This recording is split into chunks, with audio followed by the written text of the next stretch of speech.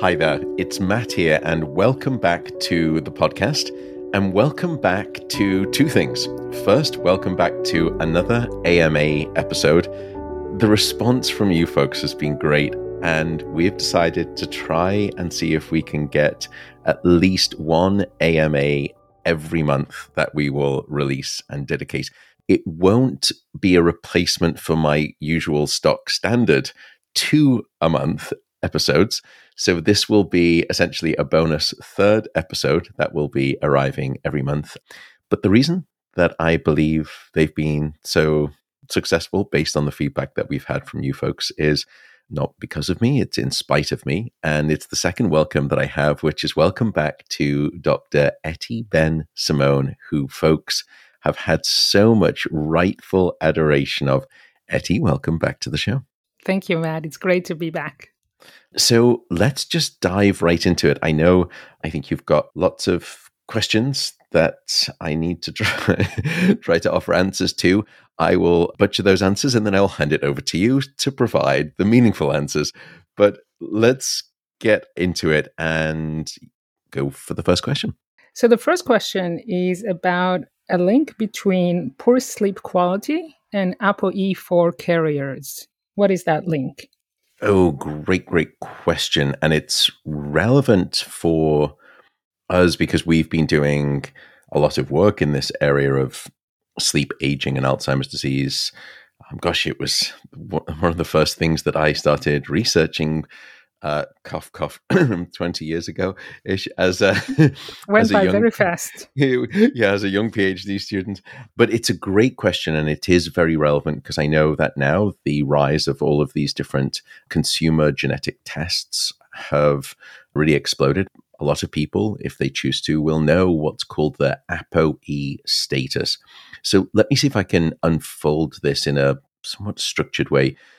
We'll start with what is ApoE4 genotype. You can think of the ApoE4 genotype as a unique, almost a tag or a label in your body's instructional manual. And when I say instructional manual, what I mean is that your DNA is your instruction manual. And nested in there is this unique tag. And this label is specifically coding for a protein named apolipoprotein E, which is, it's almost a little bit like a delivery truck in your body that transports fats, which is what we call lipids, to different places, different regions. Everyone has a 2-copy version of the ApoE gene, and they have different numbers. Those numbers run from 2 to 4, and there are varied, therefore, 2-copy combinations of that. And I will start to break that down in a little bit, but stick with me here, folks. The ApoE4 variant is a special version, and it's special because it can influence your brain aging health, and it also influences your sleep, and those two seem to be connected. And here's where perhaps it gets a bit more serious. Having the ApoE4 variant and the double copy, the 2-copy variant of the ApoE4 genotype, it can mean a few things for your health, particularly your brain health. And what we've discovered is that people with that ApoE4 variant, the 2-copy variant, what we call the homozygous, so you've got 2 copies of the E4, they have a significantly higher chance of going on to develop Alzheimer's disease when they get older. And so, to be clear for folks who, if they know their status and they know that they are ApoE4 homozygote, meaning they have 2 copies, I do want to lessen any fear-mongering. It simply means that you have a higher risk or a greater chance of that developing into Alzheimer's disease, but it's not a certainty. Just because someone has that twin ApoE4 tag doesn't mean that they will definitively get Alzheimer's disease. It's simply that they may be more likely to get Alzheimer's disease than someone who doesn't have that flavor of the tag. So think of ApoE4, or the way at least I think about it in science and medicine, like an orange flag that alerts scientists and doctors to pay special attention to certain aspects of a person's health, especially as they get older, if they are ApoE4 homozygotes. And I will come back to why that's relevant, because it does relate to their cognitive brain health and particularly their memory. So now let's speak about what it means for sleep disturbances, having set up what the ApoE4 genotype is and the risk for Alzheimer's disease. Certainly what we see is that if you look at just general abnormalities of sleep, think of that as anything that is unusual or different about sleep. So it's a very gross metric. We know that sleep disturbances in that gross metric are much more common in older adults. But we've also found that it is considerably more severe in individuals with Alzheimer's disease. Secondly, what we've discovered is that as we get older and as those sleep problems become worse, especially in Alzheimer's disease, it seems to almost go hand in lockstep with worse memory and worse cognitive performance. And the shorthand term for that is what we call cognitive decline. Again, I will come back to that cognitive decline aspect of ApoE4 and Alzheimer's disease, if I can remember. Etty, will you make me remember, please? We're all in cognitive decline. I'll remind you. That's such a nice diplomatic way of saying how I'm faring at the sleep center on a daily basis. There is this sort of colliding jigsaw puzzle that we're putting together here, which still remains a little confusive, but don't worry, which is the ApoE4 genotype, its increased risk for Alzheimer's disease, us aging, and then our memory getting worse. It turns out, however, it's not quite as interrelated. It's not quite as simple as that. And there was a great study by Jonathan Blackman and his colleagues, and it was published last year. I think we actually sent it around on the Slack thread at the Sleep Center. And it looked at individuals with dementia and without dementia. And what they found is that if you had the ApoE4 homozygote combination, so 2 copies of that ApoE4 gene, it didn't seem to matter whether you did or you did not have Alzheimer's disease at the time. Independent of those 2 things, just having the ApoE4 homozygote status meant that you had significantly greater sleep disturbance. Keep in mind that the way that they measured that, it was quite general. It was using an assessment that I won't bore you with, but it's called the Neuropsychiatric Inventory. And it's not quite as detailed as we would like, but it was some evidence at least. And I do find that interesting that no matter whether you had dementia or you didn't, irrespective, having the ApoE4 twin combination, as it were, you were more likely to have sleep problems. And I find it interesting because, at least to me, and feel free to chime in here, Etty, that suggests that the ApoE4 genotype impacts sleep through mechanisms that are not necessarily related to the pathology of Alzheimer's disease, which is things like amyloid and also tau protein. Because if it was related to that, then you would have expected greater sleep disturbance in ApoE4 individuals who did have dementia versus ApoE4 individuals who did not have dementia. But that didn't seem to be the case. It seemed to be independent, common across those 2 things, which means that there's something else going on, at least in my mind, that the ApoE4 genotype moves through in terms of a mechanistic pathway to create sleep disturbance. Does that make any sense, Etty, or have I just confused people with that explanation? Yeah, it's fascinating. It really tells us that perhaps there is something about lipid transport that we don't know is contributing to better sleep. And this is a whole new field that we can explore, independent of dementia and Alzheimer's. So it's a great point. Thank you for doing that. Returning back to what the apolipoprotein gene is all about, which is lipid transfer, lipid manipulation, as Etty said.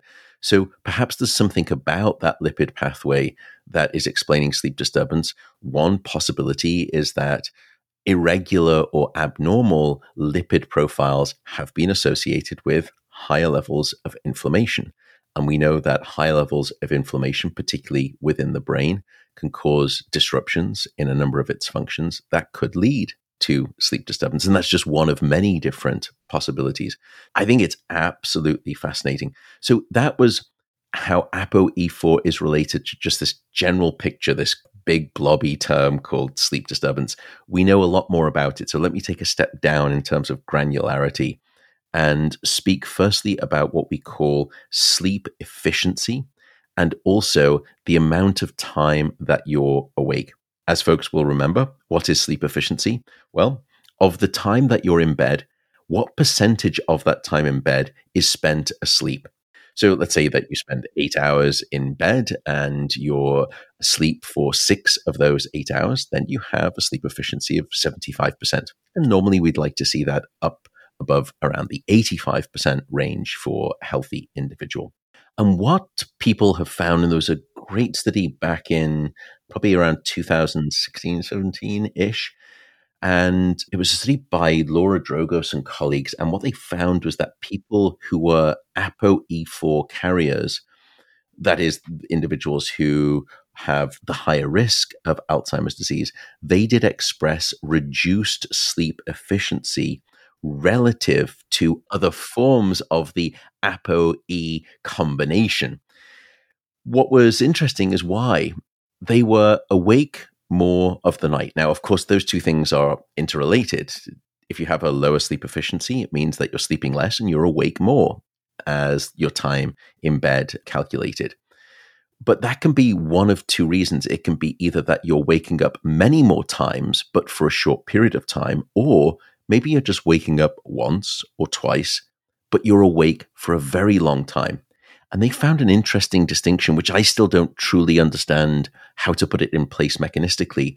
They found that, yes, individuals with the ApoE4 homozygote, they had less or reduced sleep efficiency, more time awake, but the way that that time awake was structured was not necessarily that they were waking up more times.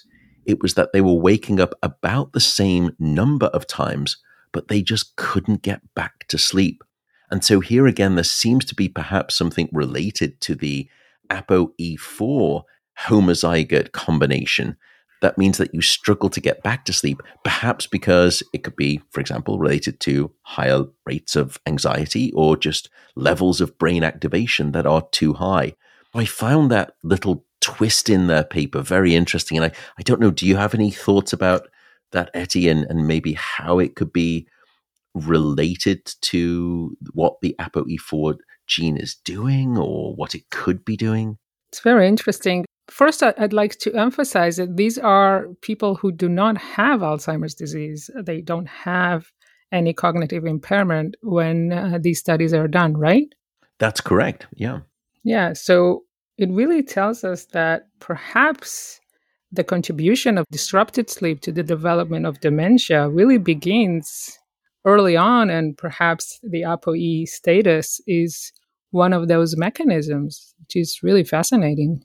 That it's almost foreshadowing, that it's what we call almost a precipitating event rather than necessarily a contributing event once the first couple of fingers have flicked those dominoes and once the cascade gets underway, then it comes into play. No, it actually may be arriving in terms of its mechanistic contribution. And when I say it, I mean the ApoE4 combination is occurring with its influence much earlier.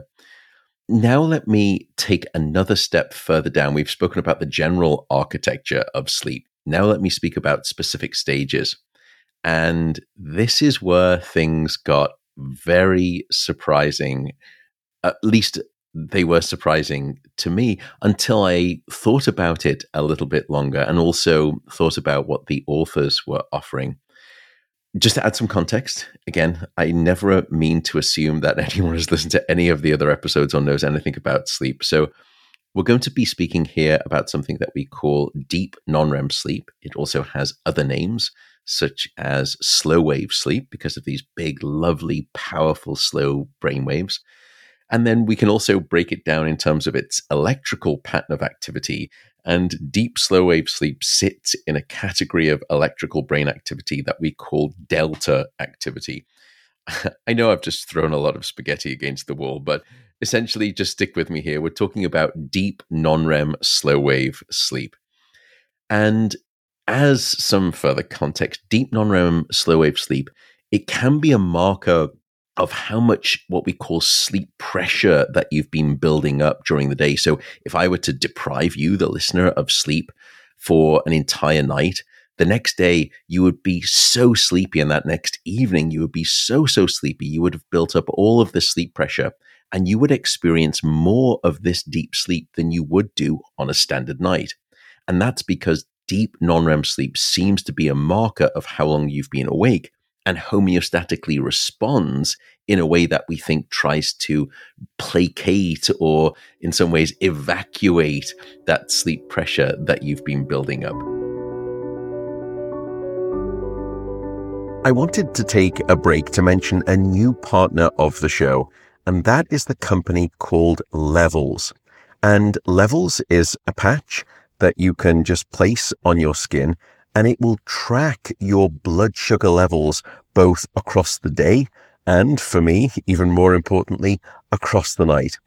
I started using Levels, almost 2 years ago now, not because I had any issues with blood sugar control, but I wanted to understand two things. First, how was my body responding to the things that I was eating? And how is it responding in a dynamic way, meaning moment to moment to moment? The second thing I wanted to understand was whether or not the food that I was eating, and more specifically the blood sugar response to that food I was eating, was impacting my sleep. And conversely, was the quality of my sleep at night impacting my blood sugar control the next day? And Levels provides you with a very simple to use continuous glucose monitor. I can say from personal experience, it has been unbelievably informative and very powerful, and has actually forced me to make some behavioral modifications in terms of certain things that I'm eating and try to stay away from them. If any of this sounds like it would be interesting to you, you can get a discount, and you can get 2 free months of Levels if you just go over to Levels, that's levels.link/Matt Walker. So that is levels.link/Matt Walker. And you will find a discount offer waiting for you there. And yes, just like with all of the others, I buy my own product, but I also use my own discount code. So again, levels.link/Matt Walker. So that's a quick overview about deep sleep, but let me get to the twist in this story. And it came from a wonderful sleep researcher and her team, Katie Stone, and it arrived. I remember I just taught one of my lectures in a sleep class, and I was walking it. It was on the other side of the campus because it's a big class, it's about 500 students. And on the walk back, I would always use that time. It's a surprise that I survived the cars, but to read the journal as I'm walking, different journals to catch up. And I was reading this paper, and I remember the day, and I remember exactly what was going on because it was so strange. And the paper came out in 2018. What they were doing was looking at individuals who had this ApoE4 status carrier, and they compared it to lots of other individuals with other flavors of the ApoE gene. And I told you that there are flavors sort of number 2, there's number 3, number 4, and lots of different combinations, because don't forget, it's a 2-copy combination approach here. They did a very extensive study, and they brought them into the sleep laboratory, and they measured their different sleep stages. Cutting to the punchline, rather than what we anticipated or expected, which is so far I've been telling you general sleep disturbance with ApoE4, and going one step down, worse sleep efficiency, more time spent awake, and then finally, when we looked at sleep stages, we would expect deficiencies there too, and perhaps especially or including deep non-REM sleep. But rather than seeing a decrease in deep non-REM sleep, what they found is that in the 40 participants with this 2-copy combination of the E4, what we call the allele, those in the ApoE4 double copy group actually spent more and not less time in deep non-REM sleep. And in fact, what they were finding was they were getting around about, and of course, these individuals, they weren't suffering from dementia yet. They were getting around 1 hour of deep non-REM sleep. And that was relative to about the 45 minutes of the remaining, I think it was about 500 carriers who had just one of the ApoE4 alleles. So they could have been E4 and E3 or E4 and E2 versus the group at high risk, which are E4, E4 in terms of the 2 copy. So those with the 2 copy E4, they were having about an hour of sleep. And that was relative to those who had just 1 copy, who had 45 minutes of deep non-REM sleep. And then when they looked at all of the other people in their cohort, and it was well over, I think, about 1,500 or 1,700 individuals who had no copy of the E4. They were either E2, E2, or E3, E3, or E2, E3. I'm trying to do the mental gymnastics here. They had around 40 minutes. So in other words, the more prominent this ApoE4 gene was in this 2 combination approach, the greater, not the lesser amount of deep non-REM sleep that you were getting. And that's surprising because what we found in some prior studies, and we've done some of this work too, is that deep non-REM sleep is linked to superior memory, better memory. And those individuals who have more deep sleep are typically better at remembering information that we teach them. But I've just told individuals that as you have this higher risk ApoE4 double copy situation, you are at a higher chance of having cognitive decline and memory problems as you get older. So how do those 2 things work? It's so confusing. You would expect that if you're getting more deep non-REM sleep, you would be less likely to have memory problems. I actually really like this explanation. They offered a compensation explanation.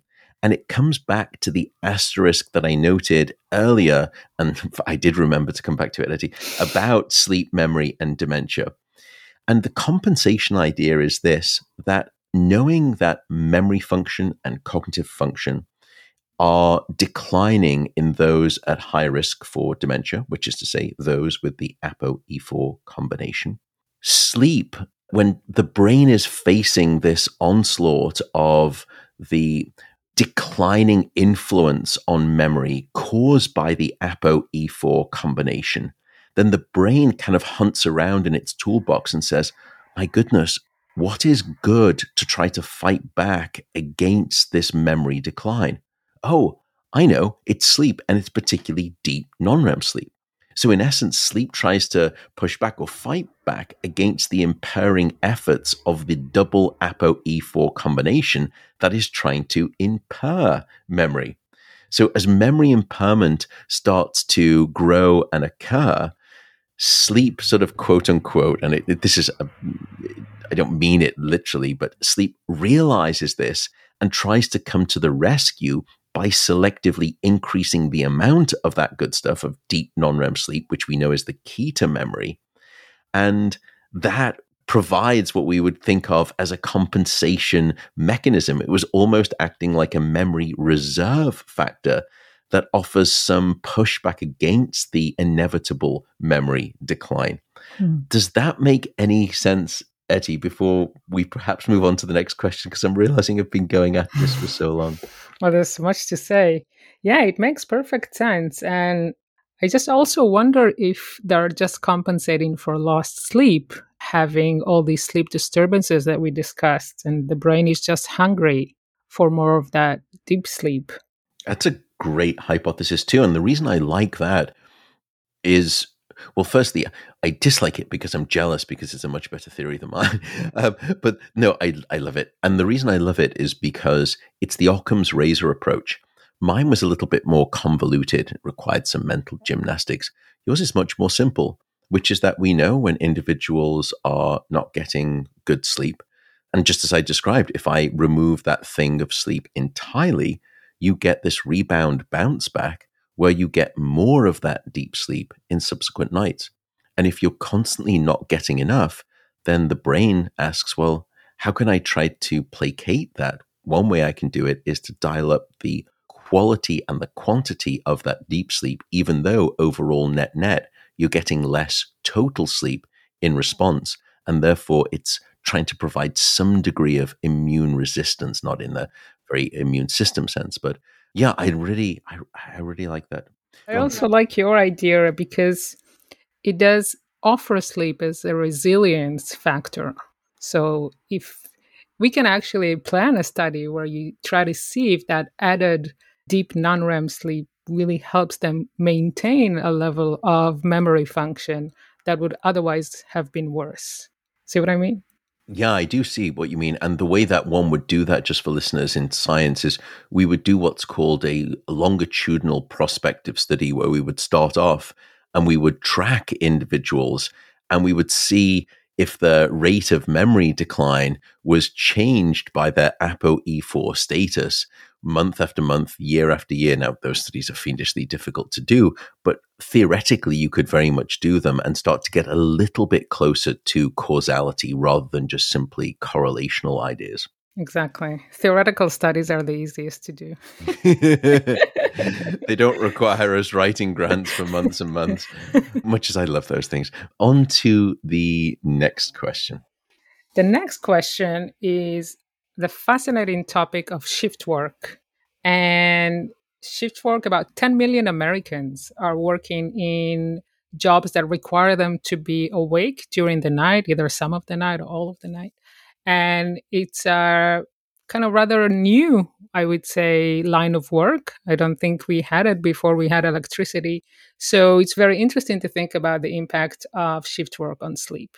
So the question goes, what are the potential health risks of changing shift schedules while still maintaining 8 hours of sleep? So for instance, if an individual goes from the morning shift to the afternoon shift to the night shift, or whether they work the entire day, then switch to working the entire night, and vice versa.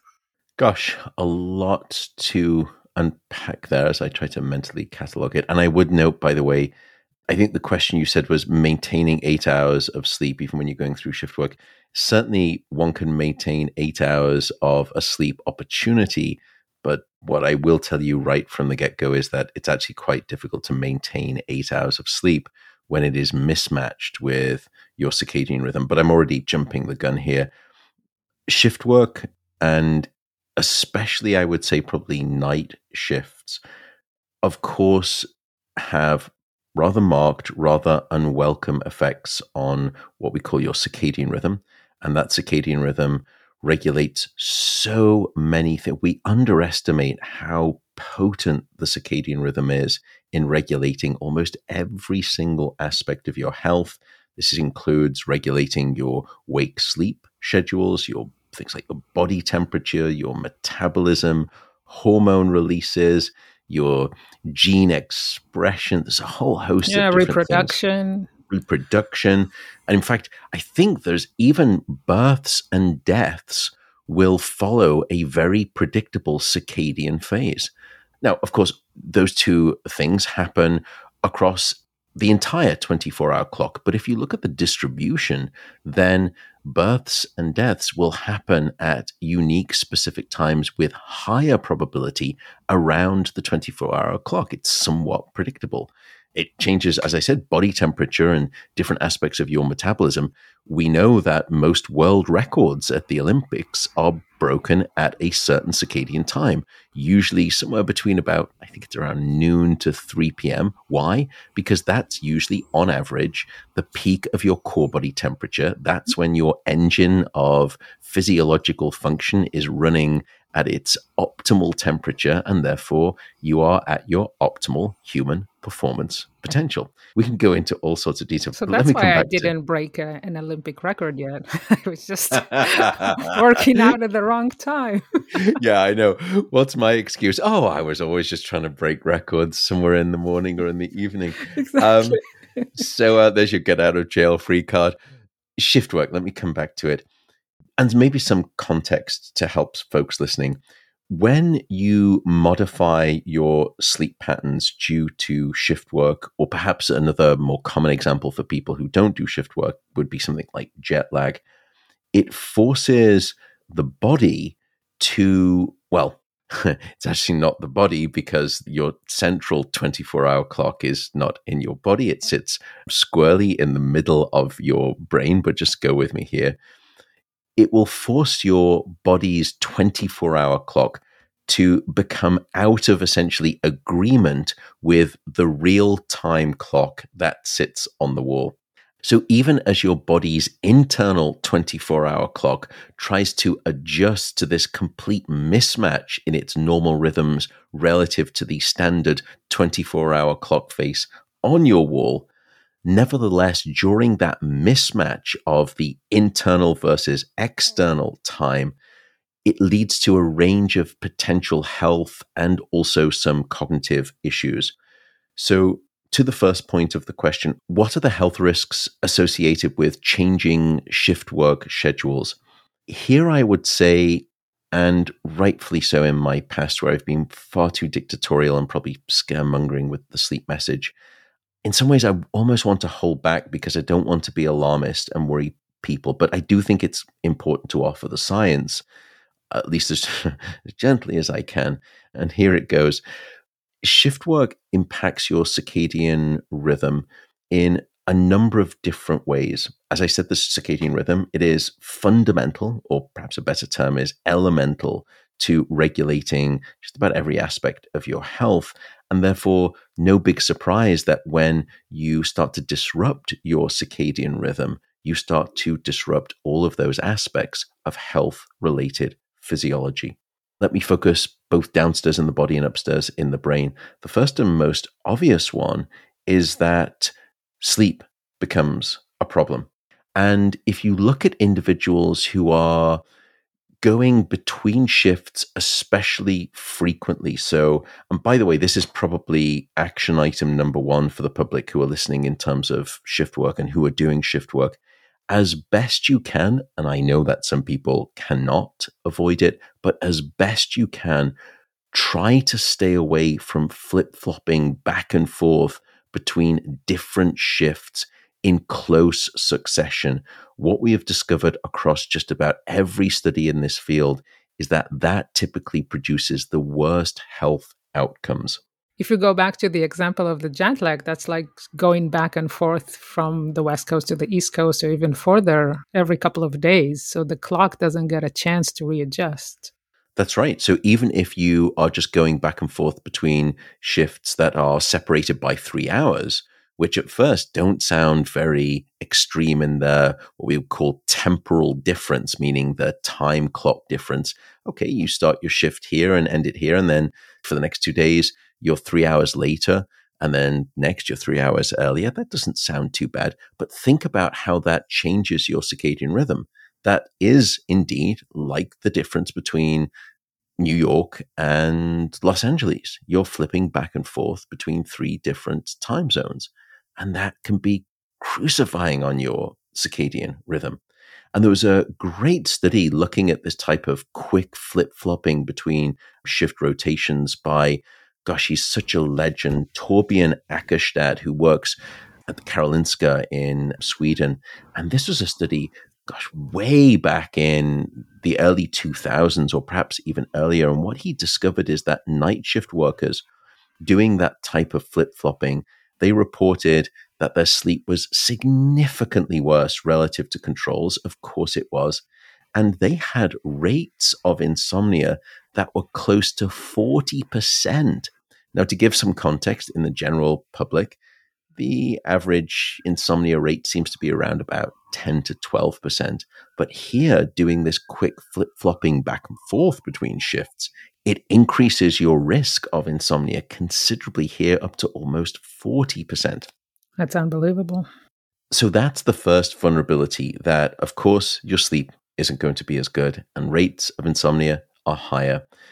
The next issue with insomnia moves on to general health related issues, both brain and body. And I'll start with cardiovascular disease. What we've discovered is that shift work can in fact increase the risk of different aspects of cardiovascular disease. And there was a study probably about 10 years ago now in the BMJ, which is the British Medical Journal. And they reported that individuals who were doing shift work relative to those who weren't, they had about a 23% increased risk of what we call a myocardial infarction and a 5% increased risk in ischemic stroke. What do those terms mean for folks who don't know? An ischemic stroke occurs when a blood clot will either block or at least sit there, and it will narrow the artery or arteries that are feeding your brain. It causes a reduction or a cessation in the blood flow, and it deprives the brain cells of oxygen and also key nutrients, and that can lead to the death of those local territories of the brain that have been normally supplied by that blood flow stream, by those specific avenues and pathways that have now been blocked. And a myocardial infarction, by the way, is colloquially known as a heart attack. And this happens when blood flow to a part of the heart is actually blocked. And it's usually blocked again by a clot, and it can lead to either damage or death of heart muscles. So that was really a quite striking paper in a very good journal, British Medical Journal, very renowned. And so therefore the science has to be very precise. And they did really a systematic review of all of the different studies and put them together into what we call a meta-analysis to come out with some of those numbers. It's not just your heart, of course, that suffers with shift work. Other issues occur, and perhaps for time's sake, I can focus on obesity and what we call metabolic syndrome, and then maybe speak a little bit about cancer. I know the C word is challenging, but let me start with eating and obesity. Numerous studies now have shown that shift work is associated with increased likelihood of obesity and also what we call metabolic syndrome, or problems regulating different hormones that are associated with things like insulin and glucose regulation. We've known that for some time, and scientists have now gone down deeper and tried to say, well, okay, why is this happening? What is it about shift work that can cause these changes in eating and obesity and problems regulating blood sugar? And it's multifaceted. As we both mentioned, the circadian rhythm plugs into just about every aspect of your major physiological health systems. So no wonder some of these consequences are related to multiple different mechanisms. And that's the case here too. First, why do we see obesity and metabolic syndrome? In part, it's because the shift work often disrupts, as I said, your body's natural circadian rhythm, and that alters the hormone balance for things like insulin and glucose. And you can't metabolize food. And when I say metabolize, I'm not necessarily just talking about the stomach in terms of digestion. That's not necessarily metabolism, that's digestion. Here it's about how your cells deal with that food energy, how it partitions it, and how you regulate in particular the spikes in glucose or those blood sugar spikes. And if you're not regulating it, that can set you on a path towards what we call type 2 diabetes. And sure enough, individuals who are working shifts, and including and in particular night shifts, are at a higher risk of developing type 2 diabetes, in part because of that circadian disruption of these critical metabolic hormones. The next issue is about erratic eating. Shift workers will often have irregular eating times, but they also discovered something else, something that I probably would not have thought to investigate. When you're working night shifts, of course, standard restaurants or places where you can go out and grab your lunch, they're closed. Even maybe the cafeteria in your workplace is going to be closed. So these individuals were relying on more processed and therefore higher calorie foods. And together with the altered eating patterns, it led to a profile, what we call an obesogenic profile of weight gain. And as weight gain increases, the chances of you not being able to regulate your blood sugar increases, and therefore, once again, higher chances of type 2 diabetes. That wasn't the end of the story of weight gain, though, with shift work. What we've discovered is that individuals doing those shifts, including night shifts, have a pattern of reduced physical activity. That there is something about shift work, either that it decreases your motivation to work out, it decreases the opportunity for you to work out, or it simply decreases your ability, your capacity to be physically at your extreme or your pushed performance level. So even if you do work out, you may not be able to work out as hard. And therefore, that reduced overall physical activity, either because you're not doing it or when you're doing it, it's not as intense, leads to a higher risk of, once again, weight gain and metabolic health issues.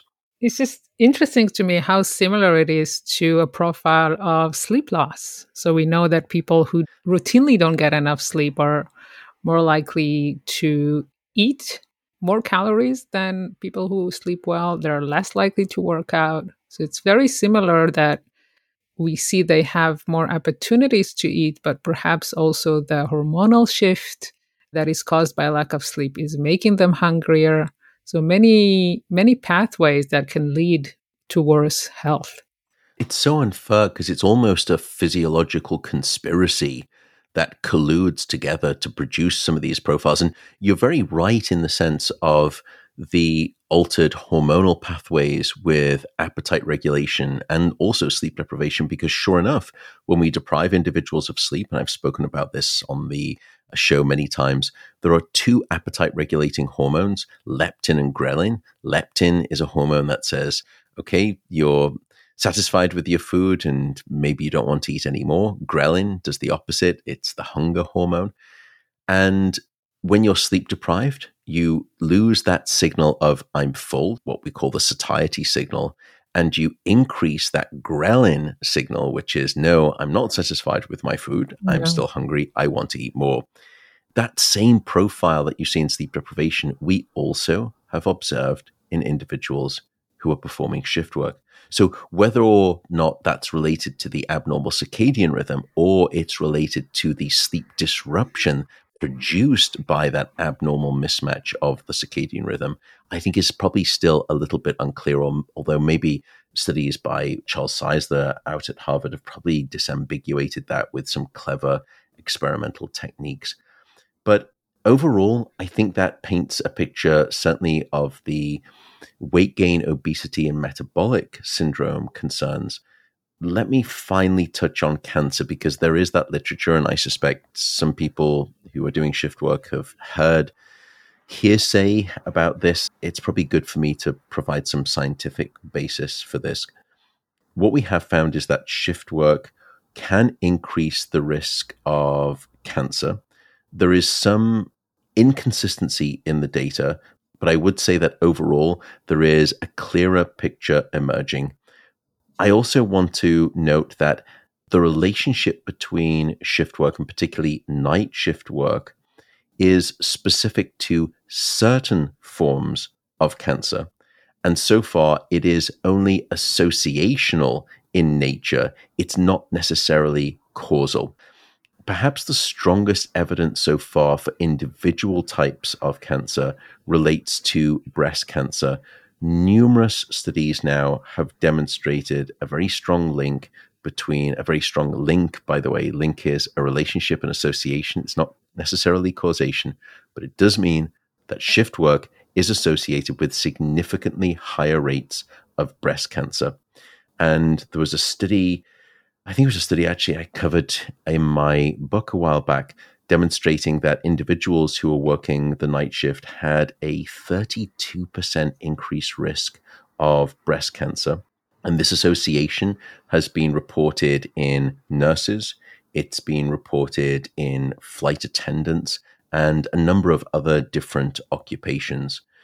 And what they found was that I can't remember quite, I think it was maybe every 3 years or every 4 years of working a night shift, there was about a 3.3% increased risk of developing breast cancer. So you can imagine then it becomes this almost compounding interest on a loan that the more years one works, the higher and the higher that risk of breast cancer develops. A partner of today's podcast is an alternative to coffee that I've been using myself. As I think I've probably mentioned on this podcast before, I am one of the individuals who is quite sensitive to caffeine based on my genetics, but I still like a similar beverage jumpstart to each day. And I do get sort of sleep inertia, and it's nice to have something that can lift you out of that, but without the jitters or all of that caffeine crash that some people may experience. That is where the supporter of today's podcast comes in, Mud Water, and it is spelled MUDWTR. So Mud Water. It is a popular coffee alternative, and Mud Water will blend cacao with varied mushrooms, and it has only a fraction of the caffeine of a cup of coffee, but it provides this, it's a really interesting, just sort of natural lift is the best way I can describe it. It's very pleasant, and it has been working a treat for me. It also has all of the things that you want. It is 100% USDA certified organic. It is non-GMO, gluten-free, vegan, and kosher. If you would like to get a free offer, most people do, you can get a free frother, and that's one of those implements that you put in and it creates that lovely sort of froth on the top of your drink. And you can get some free samples of the coconut creamer.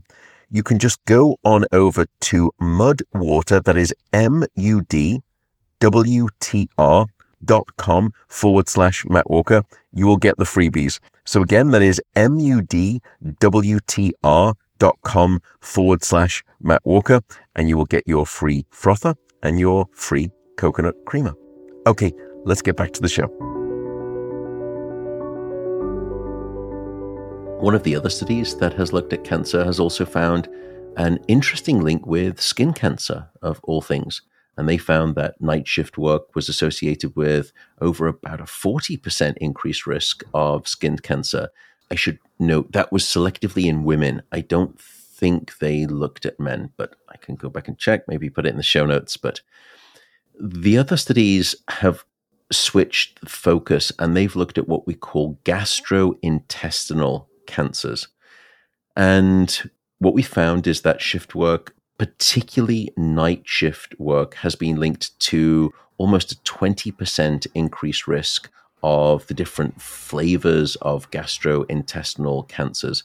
And when I say different flavors, I'm meaning cancers of the stomach, of the liver, and of the pancreas, and different other areas of the digestive system. So that paints a very perhaps concerning picture. And I want to be really clear. It is not all forms of cancer. It's not every single form of cancer. And by the way, there are over 100 different types of cancers at least. Shift work is not related to every single form of cancer. It seems to be related to a select number of those many different forms of cancer. And to that point, in fact, there was a systematic review that looked at over 57 what we call observational studies, which are these associational studies. You measure factor A, shift work, and you measure factor B, different forms of cancer, and you look to see if there are links. And when they grouped all of the cancers together, many, many different types of cancers, what they found was that overall there was no significant effect of night shift work. But when you break them down into the different categories of cancer, that's where you do see some sore thumbs sticking out, the thumbs that I described. And that's still non-trivial. That is still significant. And in fact, so much so that the World Health Organization, in partnership with something called the International Agency for Research on Cancer, which is IARC, Together, they have now twice classified night shift work as a probable carcinogen in humans. So I think that that gives you some sense of at least the gravitas there. But again, I don't want to be fear-mongering. Anything I should mention there before concluding with two things, which is the brain consequences, which I'm now remembering I haven't yet spoken about, and I probably should because they are worth speaking about. And then perhaps recommendations and tips, which comes on to the last part of the question, which I'm fading to remember now. But any input or thoughts there, Etty? Yeah, I just wanted to add that basically there's nothing wrong with people sleep before they start doing shift work. And what they're fighting up against is this mismatch between the circadian clock and their sleep, as you mentioned. And I always like to give the analogy of if you ride your bike against the wind or at the wind at your back, you're going to have a much harder time when you're fighting against the wind. And they're trying to sleep during the day, which goes against their circadian clock. So it doesn't allow them to get sufficient sleep.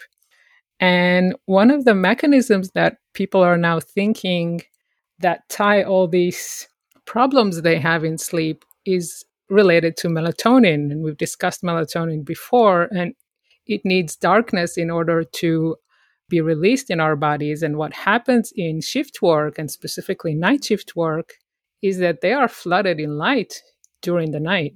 So basically, they don't have a chance to get darkness and to have their melatonin rise up. And one of the key mechanisms that research is now focusing on is whether giving melatonin could somehow help them reestablish perhaps some of the features of the clock. And also melatonin in itself has anti-cancer properties. So could there be something there that could help people protect shift workers from this impairment in their sleep and their physiology overall? It's a great point. And again, thank you for bringing it up, because we have looked into the mechanisms of the disruption process leading to these issues. And you're absolutely right, Etty, that it comes in part onto melatonin. When you're working at night, which is when normally you're sleeping at night, there's darkness, melatonin is rising. That's where you get your dominant flood of melatonin throughout brain and body.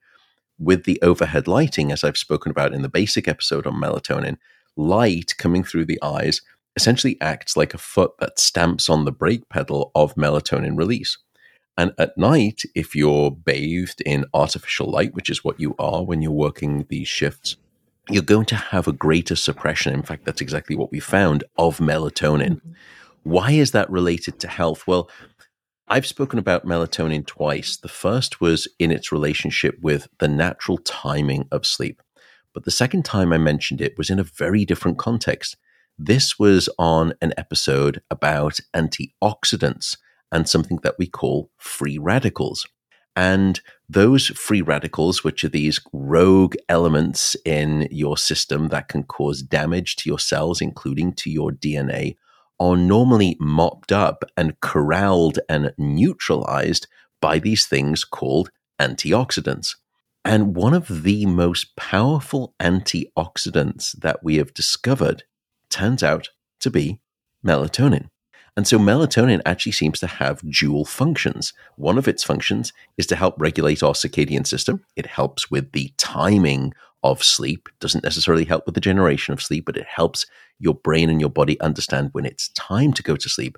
But separate from that, or at least perhaps interacting, which is probably an oxymoron, it is related to the mopping up of these dangerous things that we call free radicals. It acts as an antioxidant.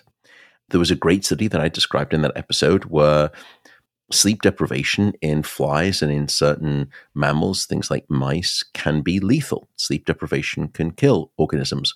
But if you provide some of these antioxidants like melatonin, you can actually produce resilience against the normal deathly blow of sleep deprivation. Now, here we're not talking about death, we're not talking about mortality, we're talking about the risk of health-related issues.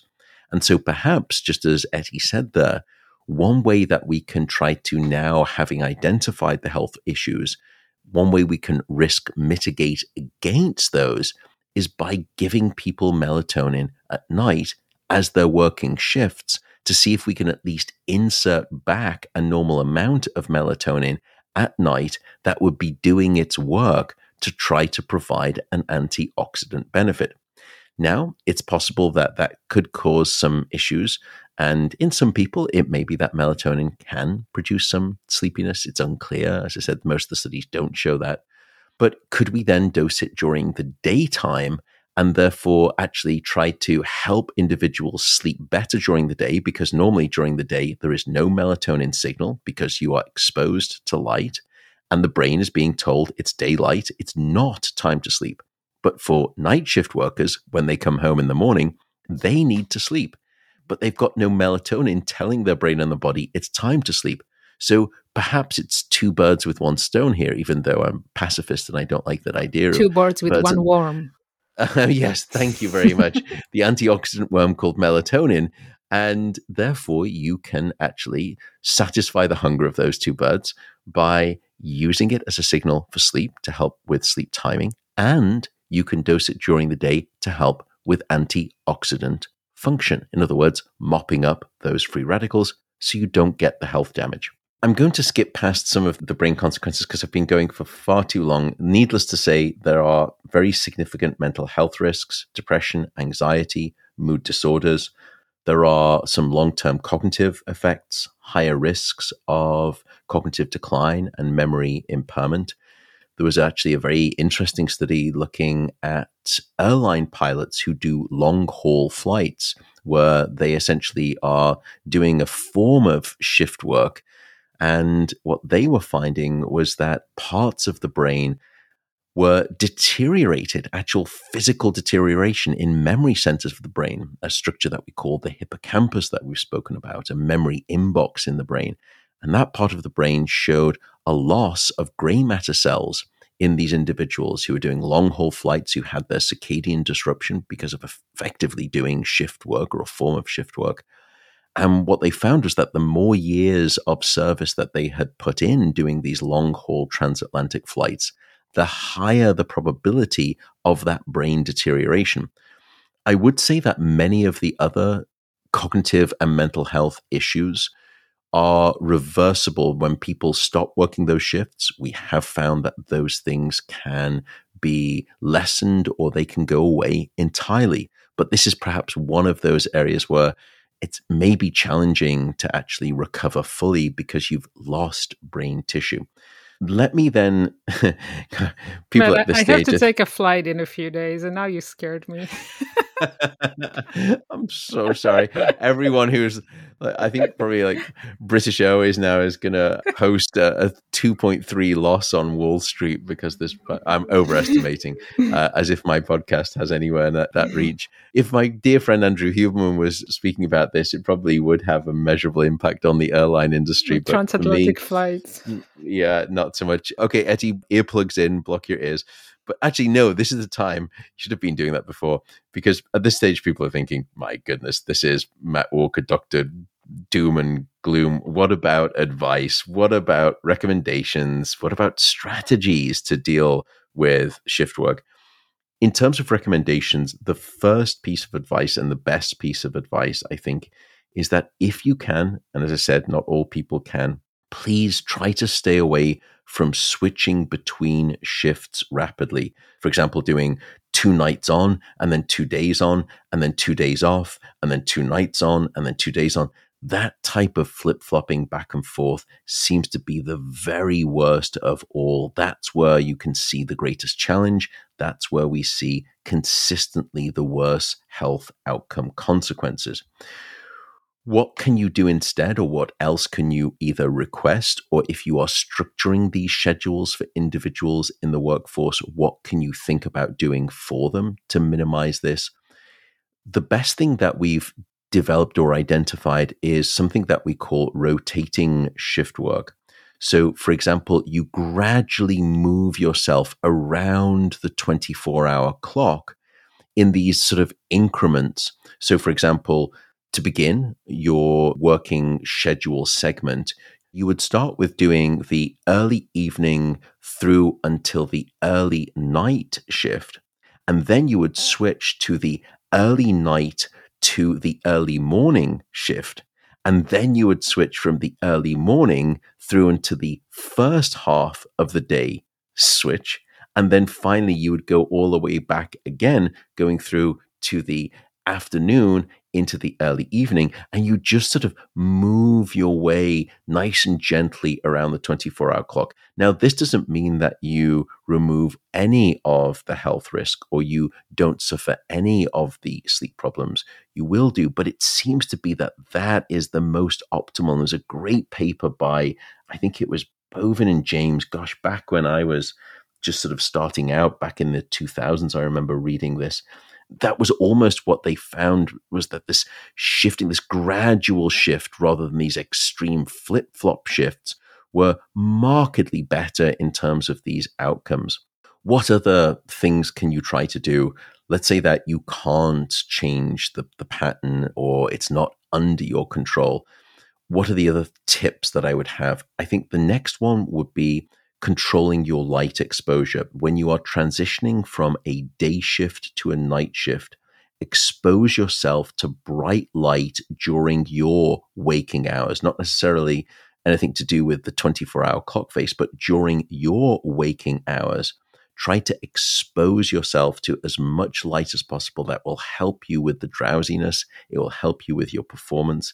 And then do the opposite. Try to reduce light exposure before you're trying to sleep. So as you're coming home from the night shift, already perhaps put on some sunglasses to protect you, to minimize the bright light that will be there in the morning.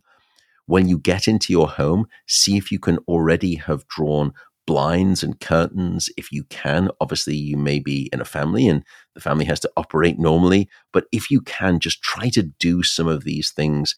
And that can help reset your internal clock and make things a little bit easier.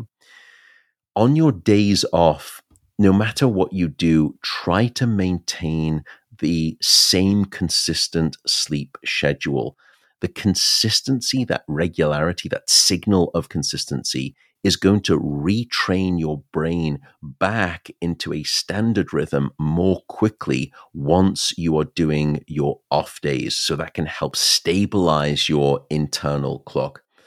The next tip I would have is to create a restful sleep environment. Now, I know this sounds like a light touch recommendation, but it actually does help. Make sure that your environment mimics nighttime conditions as best you can.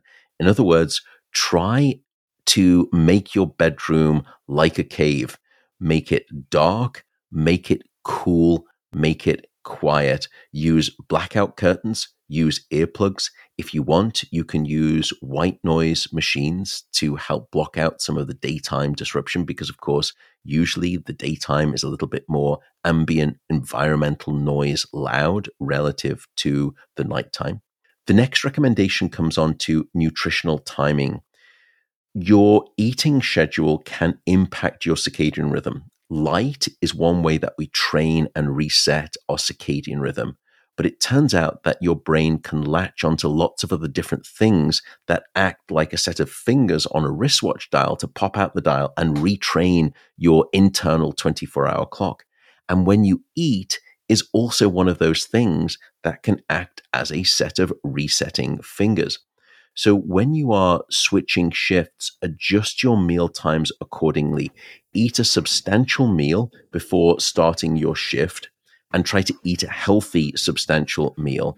And then as you're eating throughout the night shift, that hopefully, because you've had a good, solid, healthy standard meal beforehand, it will lessen the chance that you have that increased appetite and those hunger signals because of the abnormalities of the hormones we spoke about. And it will reduce the chance that you're reaching out for those processed foods later in the shift. And then maybe you can pack your own food and just eat a little bit lighter because at night, your body is not going to be as efficient at disposing those calories in a healthy way, meaning that it's more likely to dispose of the calories and partition them as fat rather than perhaps assign them to things like building muscle. And it's also less likely to be able to keep those blood sugar spikes down when you eat. All of us will usually have an increase in blood sugar when we eat. But how big that spike is and how long that spike lasts is one of our markers of your risk of diabetes and type 2 diabetes. So try to eat a slightly lighter meal. Those are the things that will also help. The final thing that I want to touch on is, and again, I'm not trying to sound alarmist, avoid long commutes if you can on your drive home. Try to minimize commuting times after your shift as much as you can. A long drive after a night shift not only increases the risk of accidents, but it also will be eating into the opportunity time that you have to sleep as well. But there was a great study again by Torbjörn Ackerstad back in Sweden. This was in the early 2000s. And gosh, they found significantly higher accident rate risks for individuals coming back home from a night shift relative to other control individuals. So I think that's just something to be aware of. If I were czar for a day, I would probably say that all companies should either pay for or the government should subsidize schemes where night shift workers should be provided transportation home, that they shouldn't be getting behind the wheel. But I think that's I would probably vote going for to... you, Matt. Thank you. If Thank you. And I would vote for it votes. too. Yeah, I don't know why I used that term. It's speaking about dictatorial. And I think I just heard a horn in the background. That probably means that it is time to close this episode of the AMA. Do not worry. There will be another one coming along next month. We have so many great questions from you inbound. Keep them coming. There will be announcements on social media, but feel free to send me social media requests. You can find me on Twitter, on Instagram, even on TikTok now. Just share your questions and we will upload them, and we will look to see the high frequency requested items, and we will load them into the top order for the next forthcoming AMAs. So as ever, I will thank you, the audience, for listening. Thank Etty, my wonderful co-pilot, for these episodes, and say take care. Bye for now. Thanks very much.